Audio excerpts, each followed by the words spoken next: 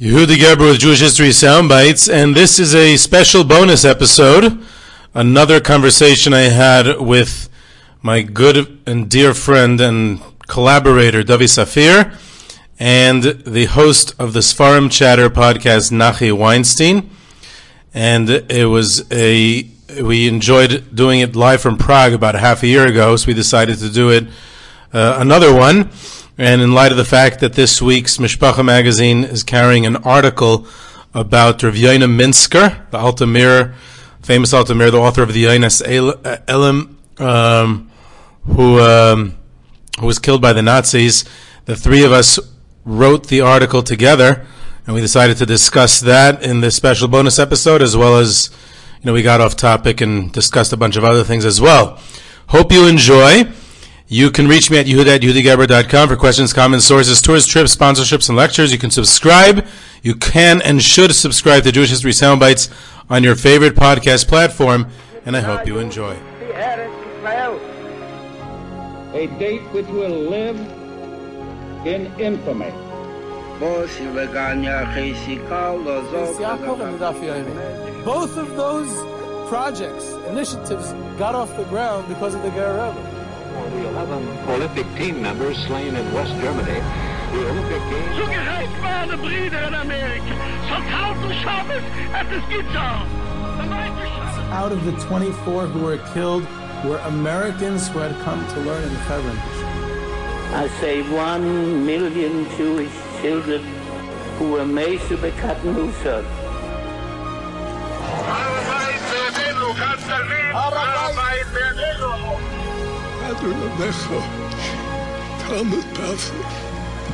Whoever heard such beautiful words?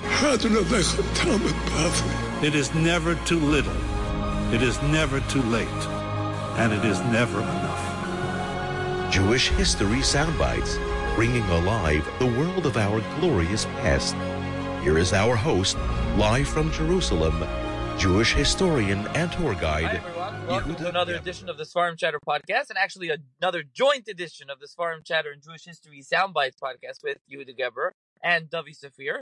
We did this once before and live from Prague, and now, kind of as a follow-up from that episode, we'll be discussing something that came out of that, a little bit of crowdfunding and Rav Yoina Minsker and Yonas Elam and some other stuff. So thank you, Yehuda, and I'll turn it over to you if you want to do an intro, and to Dovi.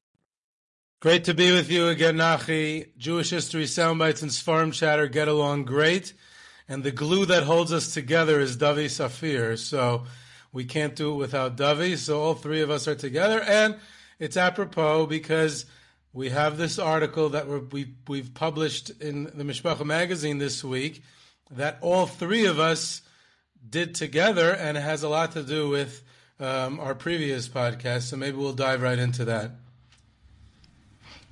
Sounds good. And I love that you guys have me on. The way I work is I don't have my own podcast. I just hijack other people's podcasts, and I think it's a great system. I don't really have to do any work. Just talk a little bit, and to push anything, I just come on to other podcasts. I think that straight out of the David Roshevkin playbook, before he started his own. So let's start off. I'll facilitate here a little bit in the beginning. Let's start off. Let's talk about, so how did we get into this? And why is Mishpacha magazine running a piece this week? This is Parshas Lech Lecha, October, what are we recording this today, the 26th of 2023. Why are they doing Rav Yoina Minsker now, Rav Yoina Karpelov Minsker and Yonas Elam? How did we get there? I don't know, Yehuda, you want to talk about the bio, or Dovi, you want to talk about the crowdfunding? But how did we get here that we did this joint article between the three of us? The idea, Dovi and I are always doing Mir stuff, Mir history, always cover different angles of it, different aspects of it. And Rav Yoina Minsker is an important piece of that history as one of the major people of the Mir, and one of the ones who didn't make it, who was unfortunately left behind and killed by the Nazis. He didn't get the visa to get to Shanghai. So he's been on our radar for a while. Specifically, Dovi had been involved in the republication of the Sefer Yonas Elam, which is the Torah of Rav Yoina Minsker, which we'll talk about soon, obviously. The Sefer is what instigated this whole thing. And the publication of the Sefer republication of a sefer brings to mind who was the author, what's his story, does the world know about it, and we started to get into it. So I had wanted to do an episode on him at some point anyway, and Dovi was already involved in the republication of the Yonis Elam this past summer. I think it was right before Tisha B'Av or so. It was apropos for Tisha B'Av. Rabbeinu Minsker was killed by the Nazis, so it's sad and tragic. So it fits into the Tisha B'Av atmosphere. So we did this episode both in mentioning the republishing and the story of the mirrors who didn't make it, not specifically Rabbeinu Elam, the Yonis Elam, Rabbeinu Minsker, but all of them.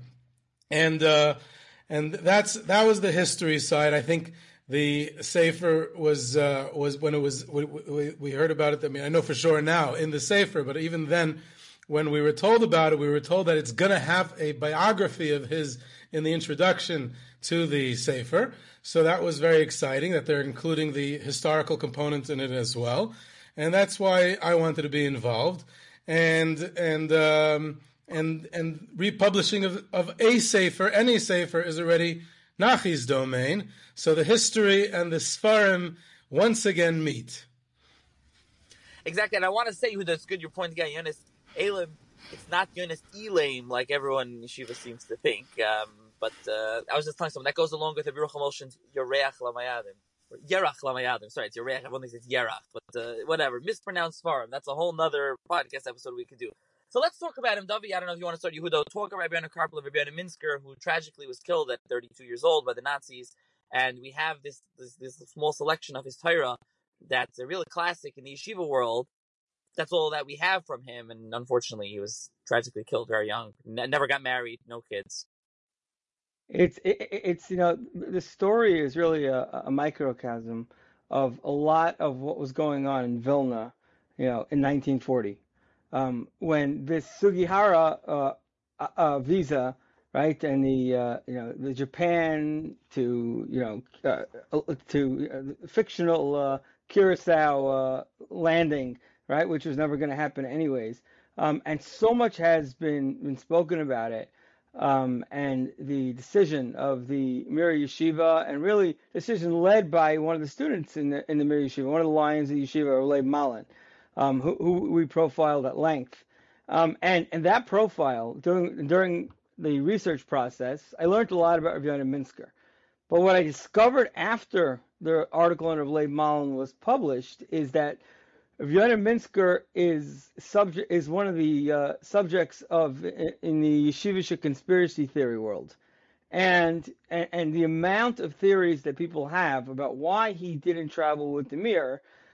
Is just like the emails are still coming. Meaning, even before this article, I'm sure will inspire many more creative ideas as to why Rav Yoina Minsker didn't escape, which you laid out so great, so perfectly in the article. But people just I don't know where these ideas come from, and not only are these theories, but people are 100% confident they heard it from their grandfather who was a mirror allegedly, and things like that, and a lot of them just don't quite make sense. So getting down to the bottom of it, right? This is a subject Yehuda knows as well as anyone, and he's in the middle of a podcast series on the topic. So I think he studied this, as much as anybody really, including some of the scholars who have written about it. Although I will say, and maybe Yehuda disagrees, there has never been a proper scholarly book or a good film or anything about the Nes Hatzalah, about the escape of the Mir Yeshiva, and it's really one of the greatest stories of the Holocaust, and one of the really good stories that we have to tell over. I'll never forget that I traveled together with Yehuda. It was actually the first trip that I went over with Yehuda, and maybe Yehuda will say it was the first major tour, right, that he conducted. It was a group of alumni of the Mir, people who were involved with the yeshiva at the moment.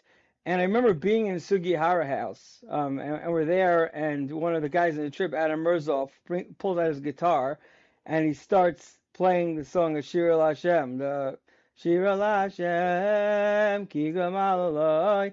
And then you look around the room and you see everyone, and you see one of the Rosh Yeshiva who was with us just bawling, and you realize that the weight that the Mir Yeshiva has on its shoulders is really the only yeshiva that survived. 99% or 98% of them survived and made it made it out, and it really was the only one. And the way they survived was, quite frankly, with chutzpah. I know I'll let Yehuda go into it a bit more, but it's really a story. Yeah, you all have heard the story, but the details of the story really have to be fleshed out, like in like a 9,000 page book or something. I think I agree with you that there's never been a proper book written about it. There's been a lot of books and articles written around it, written close to it, but never a start to finish book, and it's waiting to be written. And we're trying to do our part with the article we wrote on Reb Leib Malin a couple of years ago, with this article that the three of us put together now about Rabbeinu Minsker, about someone who did not make it, who didn't get a visa, with the episode I did this past summer in honor of the republication of this Sefer about the Mirs who didn't make it. And now, Jewish History Soundbites is running this multi-part, it's ongoing series of the Great Shanghai Escape, which describes it from A to Z and going through the whole thing, the whole story from start to finish. So if you want to, learn more about the story, I recommend you that you, besides for listening to Seforim Chatter, you should also listen to this series on Jewish History Soundbites. But I think that what Dovi is saying is about how so much of the story is misunderstood, and perhaps this article that we're writing clarifies some of these points, because here we're highlighting, what in theory, was more likely to have happened to the entire yeshiva. Really, everyone should have remained behind, just like everyone else, just the rest of the 6 million, like Rabbeinu Minsker, and ended up being killed. And we would have talked about the Mir was this yeshiva before the war, and everyone died al Kiddush Hashem, and isn't that tragic? That's really how historians would have been talking about the Mir today. And instead we're saying, hey, we have to sit here and explain, like Dovi said, all these conspiracy theories about why Rabbeinu Minsker didn't make it, because everyone assumes, of course, everyone in the Mir made it. Everyone in the Mir is out, and we almost take this miracle and this incredible escape for granted, so much so that we have to start explaining why Rabbeinu Minsker didn't make it. And you did mention some of the more creative theories that we have. You should read the article that the three of us had. It's in this week's Mishpacha magazine, and I also discussed it a little bit on the podcast last summer. But some of them were just, downright funny. One of them was that his mother had contacted him and she wanted him home, which was like a strange theory, because he had left his home before his bar mitzvah and hadn't seen or heard from his mother presumably in 20 years. Now all of a sudden he's together in the Soviet Union with his mother, because Lithuania had been incorporated into the Soviet Union, and all of a sudden his mother wants him home, like he's 32 years old and now he can't go with the yeshiva. It just sounds a bit preposterous.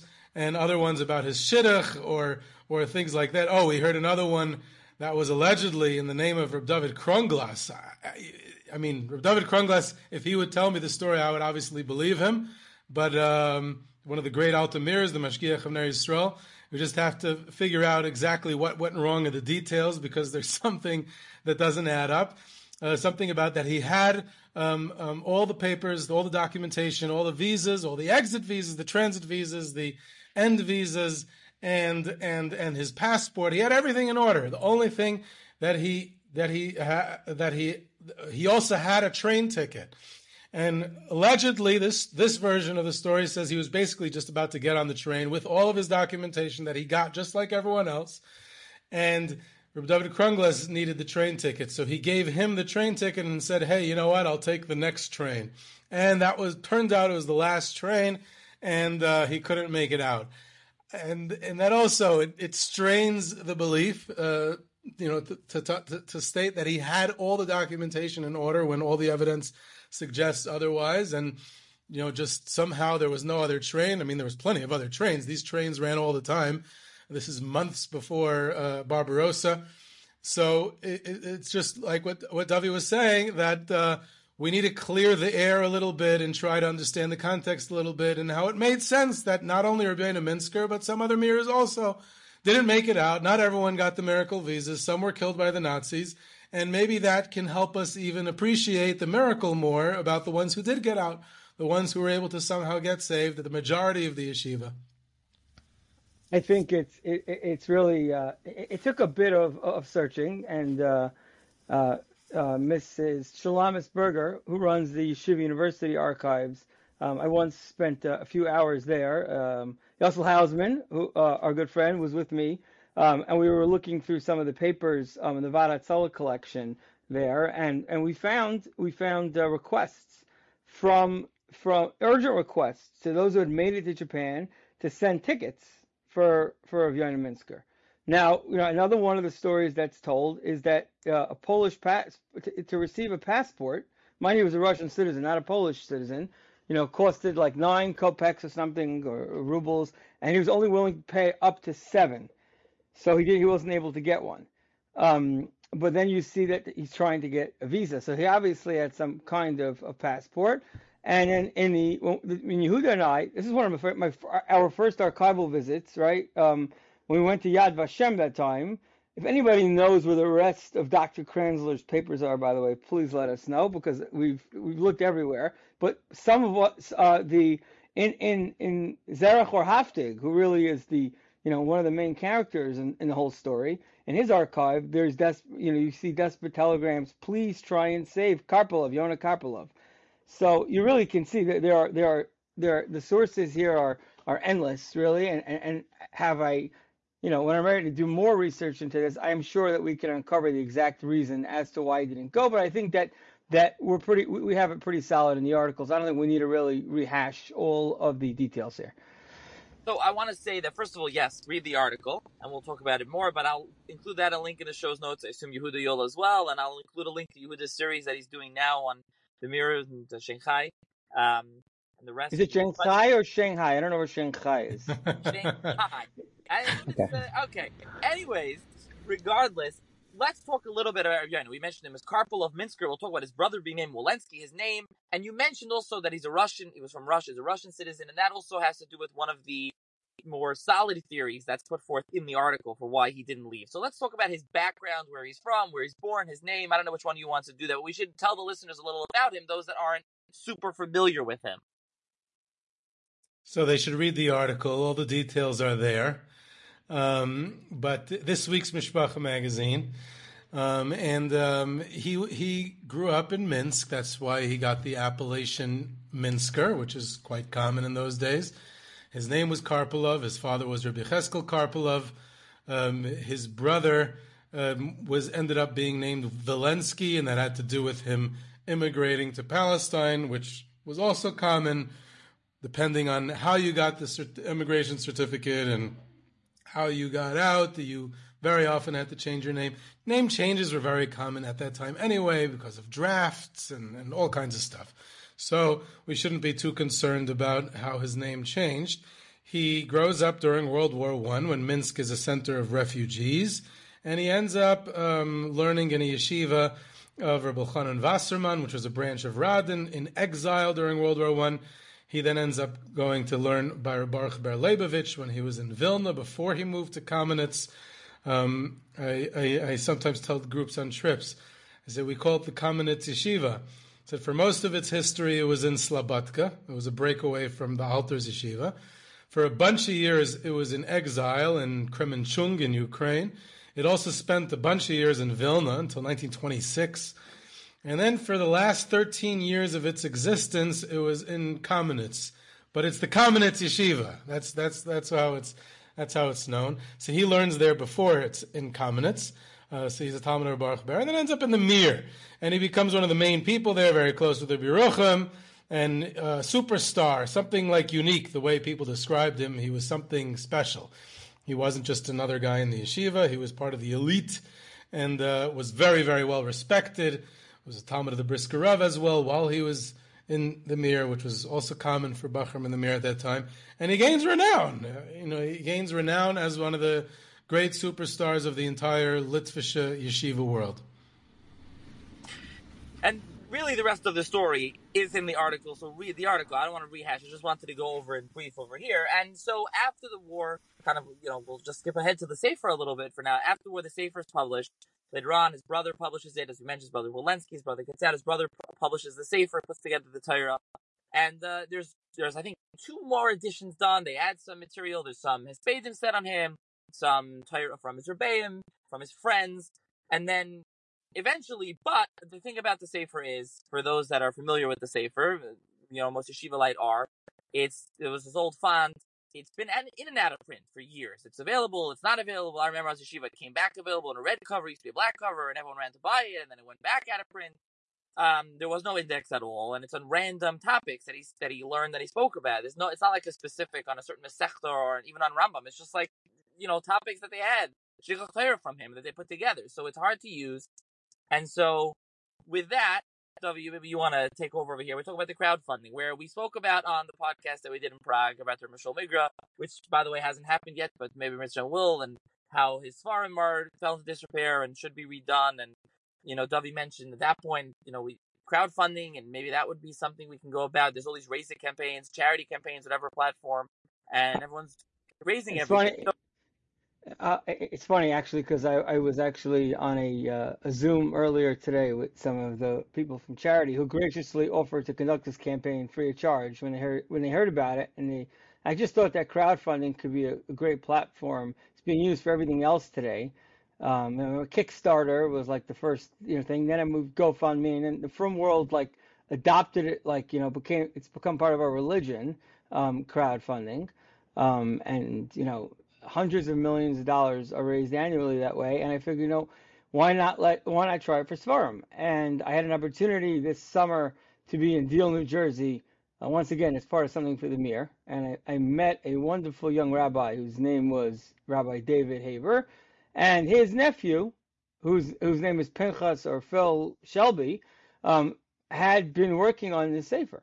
And he said, you're a Mir guy, you're into this. He knew I was into history. He's into history. He says, do you know anybody who'd be interested in sponsoring the Sefer? And a light went off in my head, and I said, you know what? We talked about the crowdfunding thing. We never really got the Shalom Igra thing started. It was a large project. It was, there was a lot involved in that. This seems pretty easy. Let's test it. And when I say test it, I didn't think that we would post a page, and less than 3 days later, we got $25,000 raised from more than 100 donors. And I think we probably, if we would have had to have raised double, maybe we probably could have raised it too. And people were so responsive to the idea. People were so gracious about it. Nobody asked, for really anything in exchange. And it shows that this is something I think that is, definitely we can bring. Don't worry, we're not going to have on our statuses every single day another crowdfunding campaign for a Sefer. But I think this is something that could be done more often, and suggestions are coming forth, and I think that we're pretty close to getting another one started in the near future. So stay tuned on that. I wanted to just bring up. I think that I think this story we can move on to something else here. But once we were on this topic, first of all, today's Rav Nosson Tzvi Finkel, the Mira Shiva's yard site, and it brought to mind a person who's very close to Rav Nosson Tzvi Finkel, Yechiel Ben Zion Fishoff, Benny, best known as Benny Fishoff, and I had the opportunity to get a sneak preview into something that's pretty rare in the Frum world, in the art scroll world, which is a memoir. I can't think of too many memoirs that were written by non-maskilim, and I think that I just want to get into two of them quickly. And first is this one that's coming out next week that's called Bi'ahava, with love, which is really a Benny Fishoff story. Benny Fishoff was a boy from Lodz, a Ger Chassid, who just latched on to Yeshivas Chachmei Lublin, and traveled with them to Shanghai, and was very close to the Amshinover Rebbe, who was really, I guess, almost like the Rosh Yeshiva of the Chabad and Chachmei Lublin group. He was definitely a spiritual leader, the rabbi, and he became a businessman while in Shanghai. And this is a story that you don't usually hear told. You hear about the guys in the mirror and Tamchei Tamimim and but you don't really hear about this other thing, which is a young boy who comes there and he had a working pass. He was able to get in and out of the ghetto as he wanted, and in the book he poignantly he points out that because of that pass it kept him out of the ghetto, and he says maybe later on in life he has regrets. He says maybe if I hadn't had that pass, I would have been sitting and learning, and I would have gained more Torah knowledge. But ultimately, he becomes a leader, and after he comes to America, he becomes a leader in Agudas Yisrael in America, a very influential philanthropist, somebody who accomplished a lot of great things, and was just a wonderful person. And our Mishpacha colleague, Shirley Besser, spent many hours and hours sitting with him and recording his memories for him, and adds footnotes and a little bit of detail here and there, add some color. But overall, it's one of I love memoirs, probably my favorite genre of books, and it's got to be up there with one of the more fascinating ones I've ever read. I think it's coming out next week. I think it's available for pre-order on the Art School website, and it's absolutely fascinating. I really, really enjoyed reading it. And directly related to our topic of both Seforim books and Shanghai and all that, so it fits right in. And there's footnotes in our Art School book. Look at that. So, Dovi, what was the other memoir that you wanted to talk about? So I think it's something. What did you say? You wanted to mention the Sheikhet one? Yes. This is a book from Academic Studies Press, which is also extremely rare. It's one of the also like it says, the introduction really harps on this point that it's really one of the only, definitely one of maybe the first couple of Hasidic memoirs ever written. It was written in Yiddish in the early 20th century, but it really goes back to when the author, who was a sheikhet in Crimea, I'm in the middle of the book, and it's full of color. And what's fascinating about it is, and I think this was pointed out as well in the translator's introduction, is that this is a fellow who really writes about his experiences and he's not a worldly person. He doesn't write about current events, doesn't write about what's going on in the world, and he's clearly writing it as he goes along. It's not like somebody who sat at the end of their life and penned memories of what happened or did not happen 70 years earlier, which often the problem with these books. He definitely was writing it throughout his life, and what inspired him to write at a time when nobody, this was unheard of in that world. And honestly, it's flowery, it's written really nicely. Unfortunately, it's full of tragedy but you meet, Sey Chemed, he meets several Hasidic Rebbes that he writes about, but it's a fascinating book, and it's one of a kind. Also, I have to point out, sometimes we discuss academic books, and then people, they want to purchase them, and they go online, and it's like $160. You could get paid out over the course of 2 years or something. But Academic Studies Press has done something great, which I see some of the Indiana University Press is doing, and Nachi probably knows which ones do this, which ones don't. But they offer a paperback option for $25, which is by book standards. Obviously, it's nice. It's a good price. They also go on sale from time to time. But it's really a book that's it's pure, it's colorful, and it's something that it's like Shalom Aleichem on steroids, like writing a memoir. It's really you just really get a real glimpse into what life was like at that time, in a place, Crimea, in that region, really, where you have to realize at some point they were under Muslim control. I mean, it's really something I really did not know much about, and it's a totally different take on the shtetl life, with all the usual stuff as well, in a very real way. Yeah, so I'll also mention it was put out together with Touro University Press. Touro publishes through Academic Studies Press, and like you were saying, it is available in a hardcover, but they also did a paperback, which is $25. I'll put the link in the show's notes via Amazon. You can order it. I don't know, Yehuda, if you do such a thing, but I'll do it, and anyone interested can check it out. I got a copy as well. There's like a long introduction. Hoping to do a podcast with the translator editor, but that's for when I get a chance to read it. And Dovi, just in general, memoirs are really fascinating, I'll tease here. Yehuda mentioned his series, so I'll plug myself a little here also. I'm doing I have some I've done on the Magal Tov L'Chida, but going, and I have an episode forthcoming on Sefer Chizyonis, Reb Chaim Vital's sometimes controversial autobiography kind of story diary. That's also a memoir, as well as I'll be doing David Ravani, which came out in English translation, which is fascinating, in the forthcoming series I'm doing on the Aseres Shvatim. And then I'm actually working on now a series, I may as well say, on memoir type thing on Jewish travelers and travelogues throughout the centuries, which there's tons of these.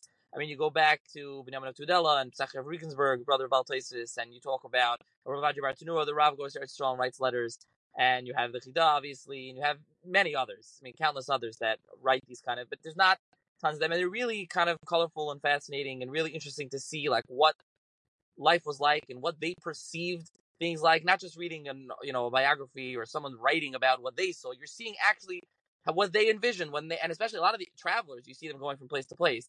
But a lot of these are really interesting. So, Dovi, I didn't see the one from art school though. It sounds very interesting. I didn't see it's Yeah, coming out. So it's coming out in a week, but I think they just posted it for pre-order on the website, so I figured it was worth mentioning. I really, really enjoyed it.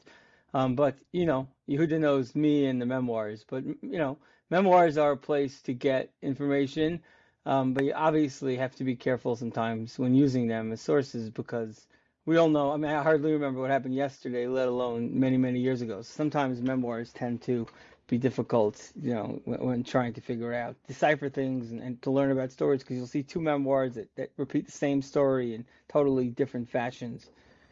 Dovi, can you mention, I got a copy of the book after you told me about it, but I haven't had a chance to read it yet, the Moshe der Zinger that Koren published. It's also a Oh, memoir. wow. That book, it was a bit eerie actually. I read the book on a Friday night, and I decided that after reading this book, which was really, you called me off guard here, so I don't even remember the name of the author. Maybe Krauss. Moshe Krauss? Is that his name? Moshe Krauss, who was a chazan who, as a child, already traveled across Europe, was a prodigy, and really spent his life as a chazan. He writes about his travails during the Holocaust, but really his whole life story, and does not leave out any details. The hardships he suffered, and I after Shabbos, I Googled his name and I said, I got to write an article about this person. He is fascinating. And I saw he had passed away 3 days earlier. He lived past 100, I think. But that's also one of those memoirs which I think is like must read if you enjoy that genre. Yehuda, what about you? Any books, any memoirs, anything thing you read recently, or anything you want to talk about? No.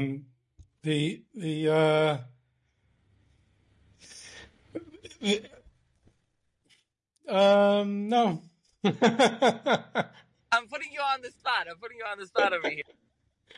I have not read any memoirs recently. Period. It's not like I've read any that are more or less interesting. But memoirs, like Dovi said, are an invaluable resource on one hand, and on the other hand, you have to take these things with a grain of salt or a few grains of salt to be careful what the memoirist is saying.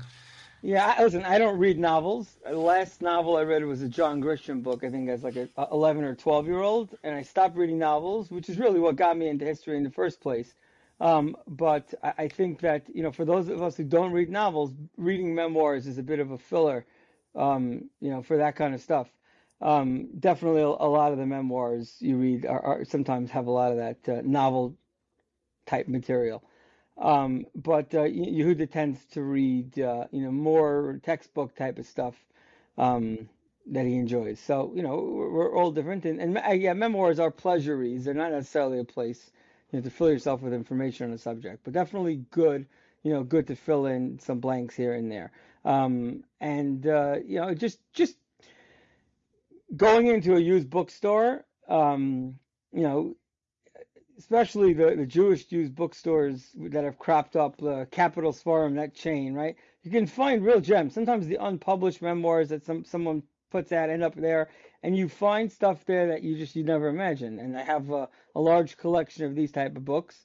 Once in a while, I'll post on Twitter a recommendation. I used to do it more often. I don't anymore. I kind of lost track in the mess of books in my house of what I read and what I don't read. But definitely love the memoirs. I just got to a used bookstore. I got from Israel Mizrahi, our friend. It was published by some weird press in Israel. Mineged. He told me it's like an outfit of it's associated with Kedem, the auction house. and they printed about a year or two ago. I don't think it's sold. I don't think it's even sold anywhere. It's like a beautiful edition of a written in Old Yiddish, a travelogue by somebody in 1721 or 23, and he was a bacher, and he travels around. He goes through Italy and he goes through Europe, and he writes down. It's all his. I think he writes it later, but it's like his recollection of what the community is like and what his travels were like. And really cool. So they did some real color pictures in there, and like there's some really fancy illustrations in it. So talk about something interesting that's like a memoir when you're talking about memoirs that are interesting. Yeah, I think also with everything going on in the world today, and we mentioned Yehuda's research, I think it's important. Yehuda mentioned to me, and I think he shared this with his listeners, that somebody who he has followed and gone to their lectures and really utilized his research is one of the hostages being held by Hamas at the moment. Maybe you could just talk about him for a minute and share his name. And yeah, so it's. I mean, we're going through an interesting time as the Jewish people as a whole, and in Israel in particular, where I am. This guy Alex Danzig, he is an older man in his mid-70s, his Holocaust historian and researcher. I got to know him in Yad Vashem. Went to several of his lectures. And he lives in kibbutz near Oz, which is one of those kibbutzim that the massacre and many hostages were taken.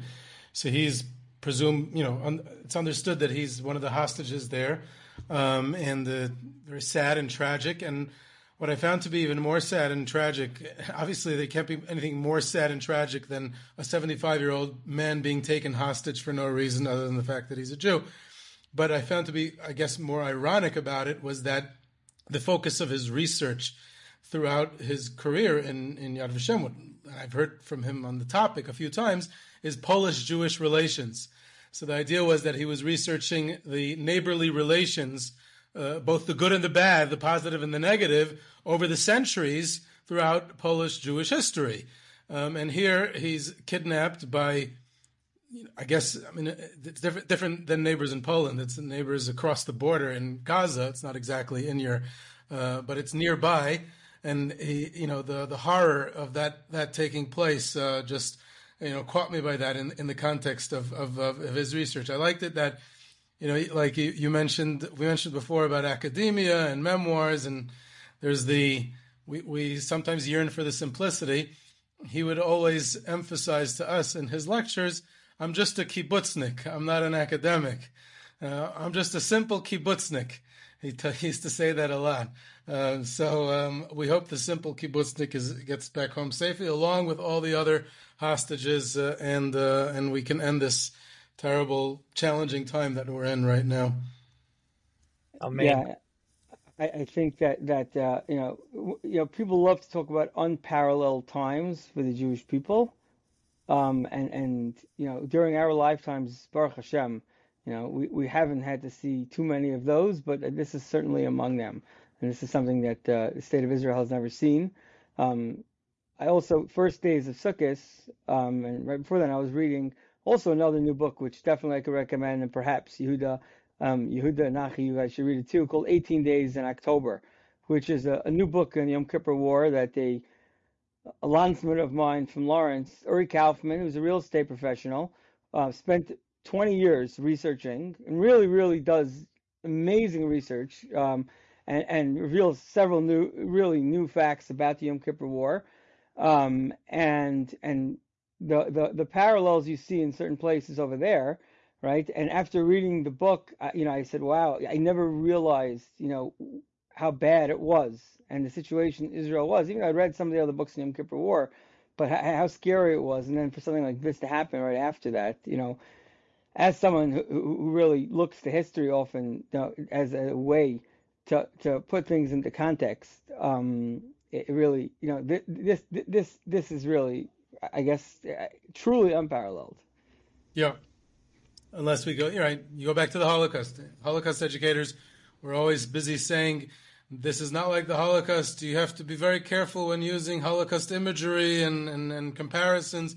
And all of a sudden we're turning around and saying, hey, this is like the Holocaust. So it's pretty scary that we're confronting a reality in the 21st century that we're saying, wow, this is just like the Holocaust.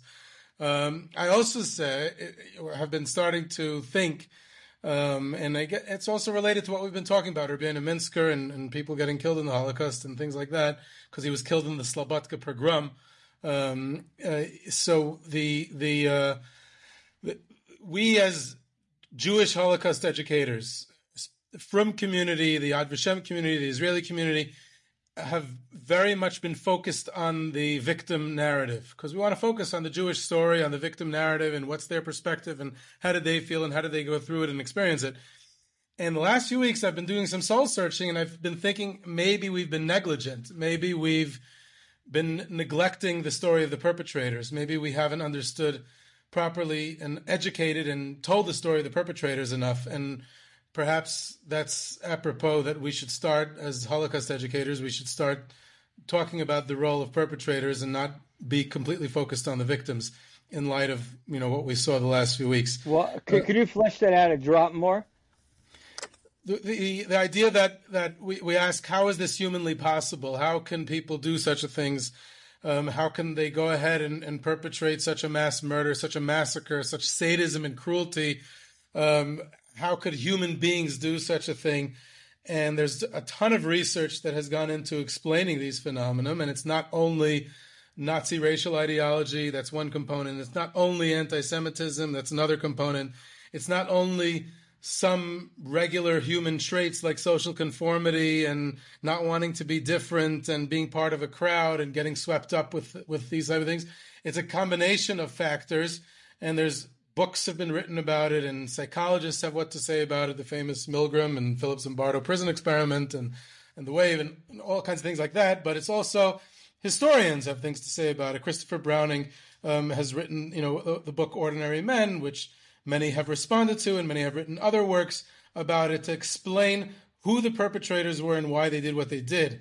And I think that if, in light of what we saw, meaning we were kind of like horrified, how is it possible for human beings to do it? And you even see on social media, they're not human, they're monsters, they're animals, only animals would do such a thing. Well, the truth is it's human beings who did it. And we have to understand, in order to be able to prevent this, we don't have to only understand the story of the victims. We also have to understand how people are capable of becoming perpetrators, so we can better be prepared for ideologies and for human behaviors to make sure in a preventative sense to make sure that things like this don't happen. Yeah, I also think it's not fair to animals to compare these people to animals, because animals are didn't do anything to be compared to these kind of whatever you call them. But listen, I try and avoid any politics and stuff, and I certainly try and avoid the way the Western media for the most part portrays these people. Which definitely they can spend some time soul searching and doing some research and trying to understand the overall story in the Middle East, and Israel specifically, because you see the lack of knowledge in general that they have. Read a couple of books about the conflict and the long history and Hebron massacre and how things like this happened pre-state, and you can go back to the beginning. But I'll leave that to the political talking heads. Yeah, that's politics. Like you're saying, we heard or we saw the WhatsApp audio of the Hamas guy, calling his father in Gaza, cheering that he killed Yidden, Rahman al. I mean, it's just this, it's horrible when you see and you hear all the things that happen there, as well as, everything that's been going on. And, listen, I'm thankful that I'm not in law school anymore to see what's been going on in the American universities and the anti-Semitism that's been occurring. And like you say, Dovi, just the lack of understanding or knowledge for anything that you really see throughout, the United States a lot. You should be thankful you're not in law school even without this. Right. I've been telling people this is why I didn't go to Harvard or Cooper Union or Stanford. It's just because of events like this. But honestly, I have spent time on Stanford's campus and on Harvard's campus, and the libraries are supposed to be places of refuge for your mind. It shouldn't be a place where Jews have to go to hide. And in general, what's happening on university campuses, not so different than what happened, right, in the late 30s. A lot of parallels, unfortunately. Yeah, and scary places. And I do wonder, if certain Orthodox high schools will stop printing ads bragging that their graduates are going to Harvard and Yale and Stanford and places like this, because maybe we should stop using that as a barometer for success. And I understand the need for higher education. I'm not one to definitely, but we have wonderful places like Turo and Yeshiva University, and perhaps those places, all the Jewish money now that's being pulled from these Ivy League schools, perhaps that could go to further enhance those institutions as well as our yeshivas, day schools, and provide an even better education to our kids. But that's just my opinion, and I guess I'm entitled to that. But listen, it's scary times out there for everyone, and we're davening, that obviously all of those who are in harm's way stay safe, and all those who are in captivity are brought home safe and very, very quickly, because this is just hard to deal with as a Jew. Amen. And all this has parallels, unfortunately, to the Rebbeinu Minsker story, which is why we decided to really do this podcast today, because of the article. So again, check out Mishpacha and read it, about Rebbeinu, about his his life. I was not going to say his unfortunate life, but the unfortunate tragic ending to his life. And you can read Yehuda's terrific biography of him, and woven together the story that we put together. But the three of us with Dovi's research, and I also did writing on the Sefer a little bit, and you can see a little bit, hear a little bit about the Sefer. And again, I didn't talk much about the Sefer, by the way. We didn't talk, because it's a Lamdish Sefer, again, on various topics. There's now an index. You can check it out. There's some other pieces they took from other places, but you'll read it up in the article. The Sefer is available in stores. Anyone interested? I've gotten people ask me. I posted it on the new Seforim Chatter WhatsApp community and on Twitter. Where can I get it? I can sales back in Brit. We did it. Wow. So people are definitely excited about that, Dovi. So it's great that the crowdfunding worked out, Baruch Hashem, and hopefully listeners will stay tuned for more crowdfunding opportunities for Seforim. And like I said, I'll link to the article, Mishpacha article, but definitely everyone hearing this before this Shabbos should pick up the Mishpacha and read the article. Thank you, Nachi. So this Jewish History Soundbite Seforim Chatter podcast with Dovi Safier worked out very nicely again. Maybe we'll do it again. If it's so enjoyable, we'll do it again in the future. Yeah, we need feedback on that, and then we need a name, guys, if you want that. I don't know, maybe it should split off into its own podcast, or even if it's hosted on each of our podcasts respectively, it needs like a name with a caption that we're calling it. It's not live from anywhere this time. It's not like live from Prague, I think two podcasters and a clown works well. That's all right. I guess we'll hear what everyone has to say and what everyone thinks. But thank you, Huda. Thank you, Dovi. And thank you, Nachi.